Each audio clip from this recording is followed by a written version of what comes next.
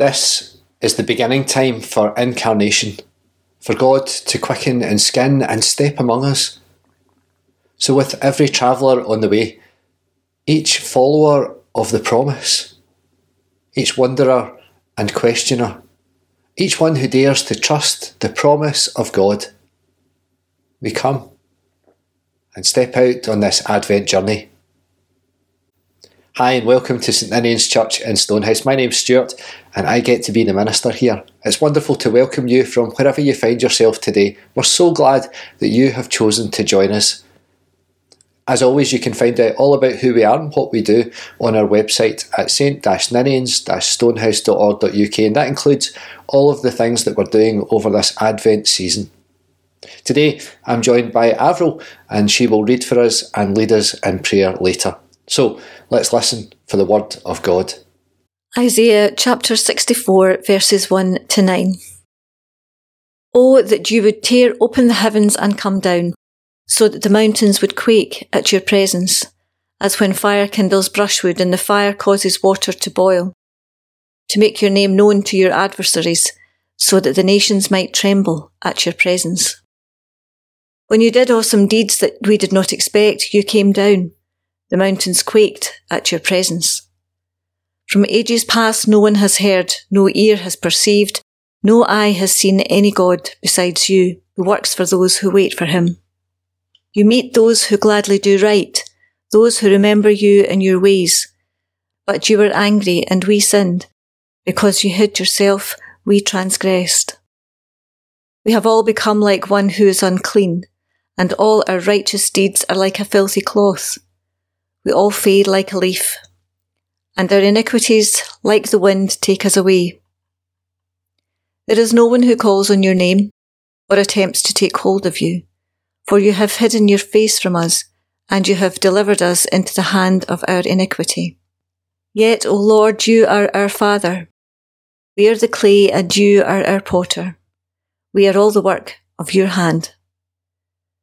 Do not be exceedingly angry, O Lord, and do not remember iniquity forever. Now consider, we are all your people. Mark chapter 13 verses 24 to 37. But in those days after that suffering, the sun will be darkened, and the moon will not give its light, and the stars will be falling from heaven, and the powers in the heavens will be shaken.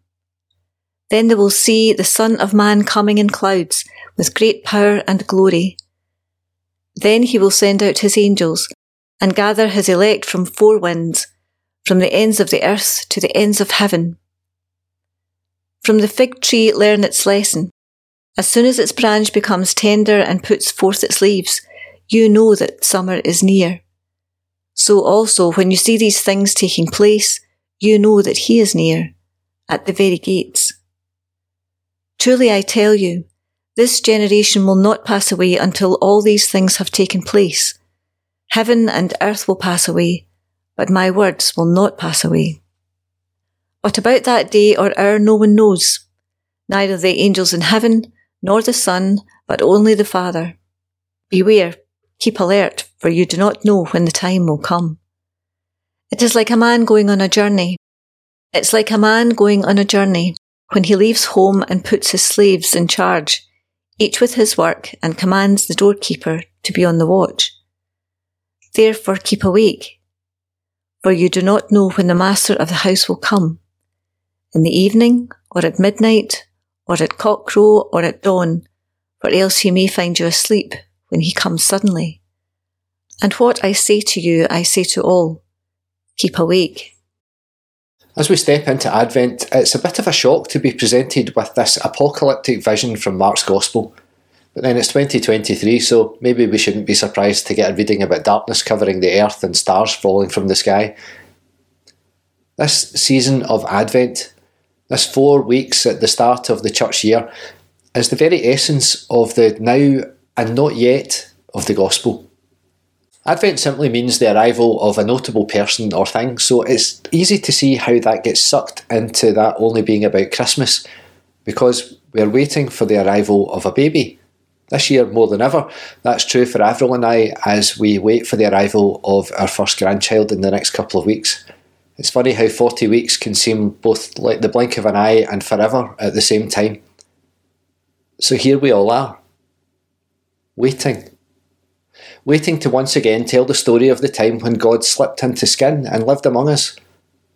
Waiting to hear carols, waiting to eat turkey, waiting to exchange presents. But Advent isn't actually about waiting for Christmas, because Christmas has already happened. So what is it that we wait for? We wait for things to change for the better. We wait for Christ to come again. We wait because our world is a mess and we need things to change. We always think that we are the first people to ever have felt like this. But as usual, there's nothing new here. The prophet Isaiah wrote these words 2,500 years ago. There is no one who calls on your name or attempts to take hold of you, for you have hidden your face from us and have delivered us into the hand of our iniquity. The people of Isaiah's time had been defeated, and many of them had been carried off by the Babylonians. Jerusalem had been destroyed, and Isaiah writes amid the rubble. It felt like all was lost, that God had deserted them because they had wandered off from the path that God had given them again. They only looked after themselves. They built up armies with chariots and horses, and they had used slaves to build the temple, forgetting that their ancestors had been enslaved in Egypt and that God had led them to freedom. It was supposed to be different, a new way of living.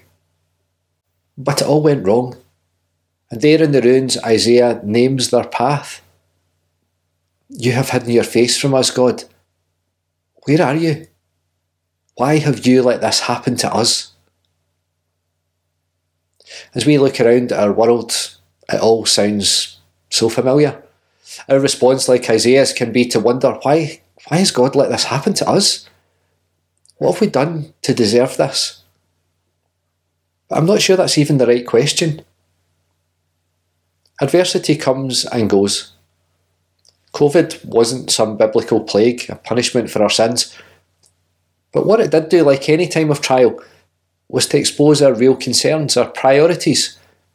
For some, it brought about caring, responding to need, looking after those who needed the most help. But for others, it brought out a self-centred disregard for their neighbours. The question Isaiah and Mark both settle on is a much better question.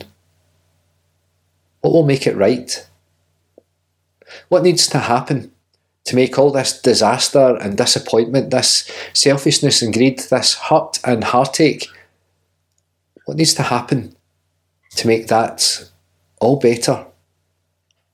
Or perhaps, who will make it right is a more correct reading. For Isaiah, the who is a long-promised Messiah. Someone sent by God to once again set his people free. But it's a long wait. The people taken off to Babylon are eventually allowed to return, but not because the Messiah comes. They're freed because time passes, and a new king decides that they should be allowed to return home. But the rumours persist. One day, a Messiah will come. One day. The rumour grows when the Romans show up. Surely the time is now. Surely the Messiah will come and free us from another occupation. So the now of the now and not yet is that the Messiah did come. A child was born, a child who did change everything. And he did. The world, even 2,000 years later, is a profoundly different place because of Jesus, because of his teachings. And that leaves a question though. If the Messiah has already come, then what is it we're still waiting for? Why isn't everything sorted out? Why is the world in the state it's in? So in Advent we enter into that restless waiting. We don't wait so much in the moment where God enters into our world in frail flesh to live our life and to show us a better way. We'll get to that soon, in just a few weeks. Now we wait and hope that things will change, that the world will find a way to be at peace. And it's a precarious waiting, like waiting for any birth. The last days are full of hope and anticipation, but also nervousness. There's such vulnerability. Hope is fragile, and it needs to be cared for gently, nurtured and allowed to grow. Parenting's the best and the hardest job in the world. We want our children to be free, but we also want them to do what they're told. We want them to follow their dreams, but we also want them to keep their feet in the ground. We want them to love and be loved, but we want them never to be hurt, and woe betide the person who does that. We look around and we see the world crashing down around other people's children, and we wonder, what will it take to make it stop? And so we wait. We wait for someone somewhere to do something. We're not very good at this, are we? We're all flawed. There are things in people that we find difficult, moments where we just don't live up to our own promise, times where we fall down and times where it takes a while to get back up again. We know we should do better, that we should be better. But when things don't seem to get any better, it's easy to lose hope, easy to stop trying and to grasp onto quick fixes or to have a momentary lapse that makes us feel better for a short time, but actually leads to more hardship in the long term. It's Isaiah that gives voice to it. Do not be exceedingly angry, O Lord, and do not remember an iniquity forever. Now consider, we are all your people. Apocalyptic writing, like this passage we read from chapter 13 of Mark's Gospel, is about that same kind of struggle. The one where we perceive the possibility of the coming of something better, a time when all the pain and sorrow and violence and hurt will be gone. Yes, the Messiah came. And yes, things did change. People changed, lives changed, the way we live and think and worship and all kinds of things changed. But each week we still pray, your kingdom come. Because we still wait. We're still dissatisfied, still restless, longing for things to change. Mark grapples with this question. What will happen when everything is as it should be? Because things aren't as they should be. Things aren't even as they could be. Sure, we have moments, fleeting glimpses of that tantalising kingdom where we recognise the possibilities that it really could be like that. That the kingdom we pray for could be a reality. And that's what we really wait for in Advent. The not yet, the time when Christ will come again and all will be completed and restored and renewed. The time when God's kingdom really will come to earth as it is in heaven. Waiting is about living in a state of anticipation. That nervous excitement when we know that something good is coming, but we don't quite know when or what it will be like. It makes us watchful, looking for signs that that moment is approaching soon. And so we notice. We notice that trees might be going up, or Christmas lights have been switched on. It might be the weather, or little bits of chocolate from a calendar, or another candle lit. But Advent is a time of waiting, a time of anticipation, a time of watching for the signs that show us that the kingdom of God is breaking into our world. That doesn't come in trees and adverts. It doesn't come in turkeys and tinsel. It doesn't come in chocolate and candles. The inbreaking of the kingdom comes in moments of kindness and acts of love.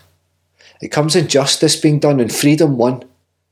It comes in daily bread for all and the release from captivity of all our wrongdoing. Our waiting is not passive. Our waiting is not sitting idle. Our waiting is not without task.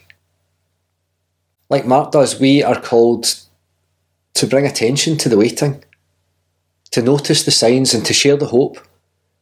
We're called to be light in the darkness. Our job is the bringing in of this new kingdom. So as the frost is hard and the silence deepening, as the light shrinks and the waiting is long, it is the Advent, and we wait. We wait with the prophets, listening and hearing their ancient whisper, the long echo of the deepest hope the universe has known, of a promise coming real. And now you can almost touch it, feel its breath, and this first moment of Advent's quickening. So let's turn towards the sound of holy restlessness, and in these shortening days, long for the light. So beware, keep alert, for you do not know when the time will come, and you wouldn't want to miss it now, would you?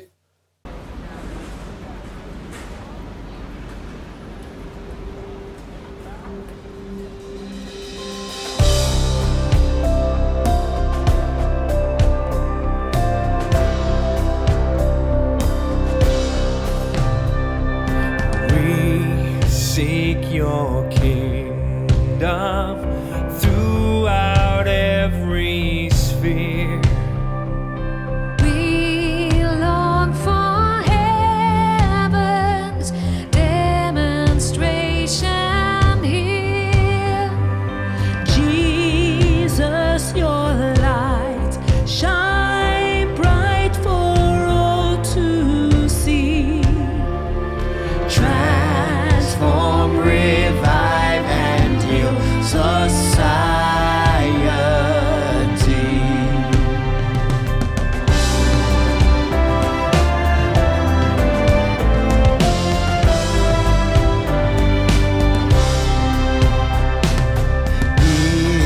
Before all things, in Him all things were made. Inspiring culture, media, and trade. May all our work serve your economy.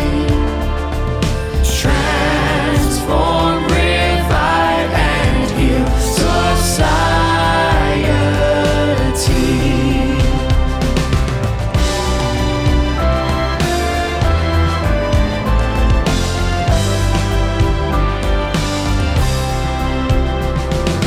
Peace, truth, and justice reigning everywhere. With us, be present in our public square. Fill all who lead with your integrity. Transform, revive, and heal society.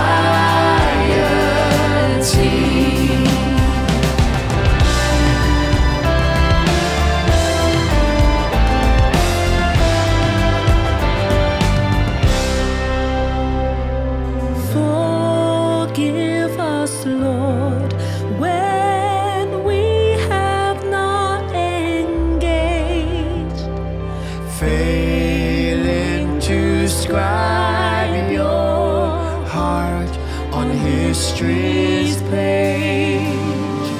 Make us again what we were made to be. Transform, revive, and heal society.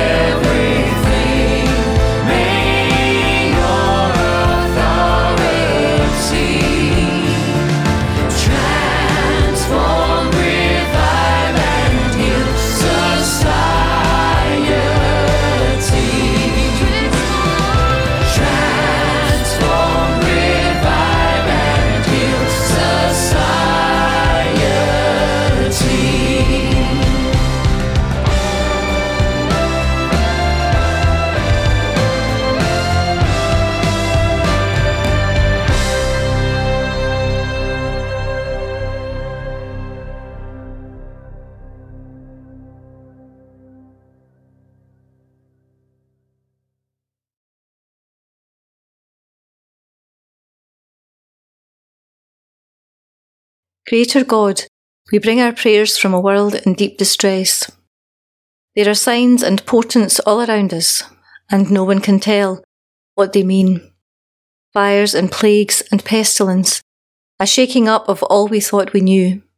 Leaders who are corrupt or foolish, or just as helpless as we feel in the face of forces that we cannot control.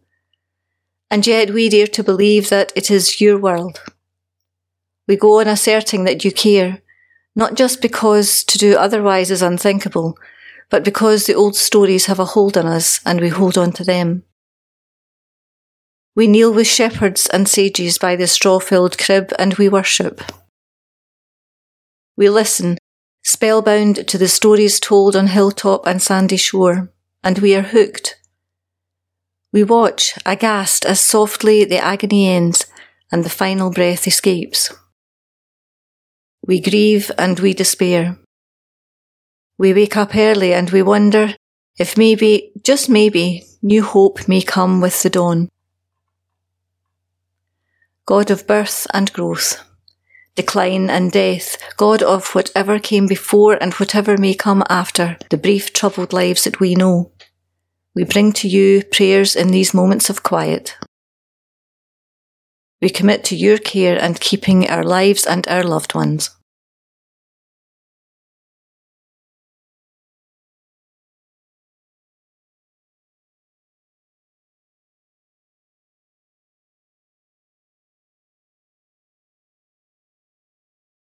We pray for our world and our worries on its behalf.